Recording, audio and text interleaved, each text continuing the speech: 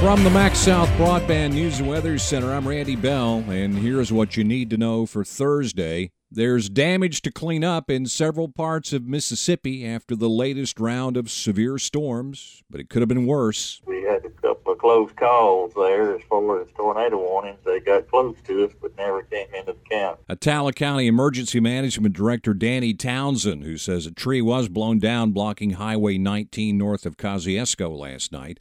In Neshoba County, trees were also down on Highway 15 near Burnside, and close to the Leake-Scott County line, a tree fell on a house near Ludlow.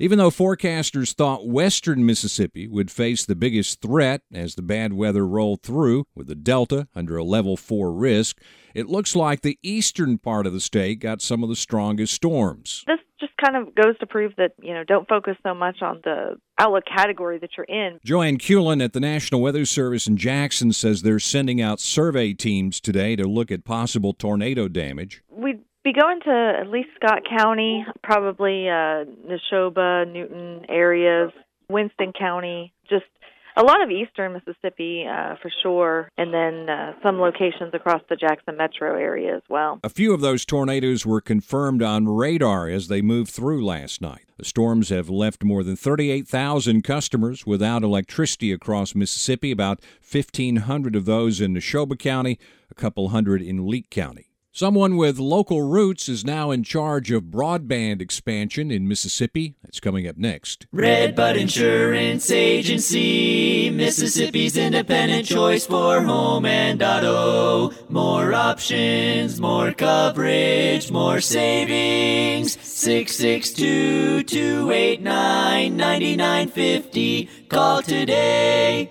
Governor Reeves has signed legislation aimed at providing more access to high-speed internet service across Mississippi. We recognize that to best prepare our residents for the jobs of the next 50 years, we need to ensure that every Mississippian has access to the full breadth of benefits technology has to offer. The new law establishes a state office to oversee that process. We're committed to overcoming geographical barriers and leveling the playing field by providing technological opportunity for Mississippians across every corner of our state. Attala County native Sally Doty will run that new office, and she says expanded broadband will mean economic opportunities for all of Mississippi, regardless of how big a community is. A small town like Brookhaven, where I live, or Kosciuszko, where I grew up, you have great quality of life, and if you have connectivity, that will not prohibit you. That allows you to compete for those jobs. Find the latest news and weather online now at breezynews.com, kicks96news.com, and cruiser98news.com. From the MaxSouth Broadband News and Weather Center, I'm Randy Bell.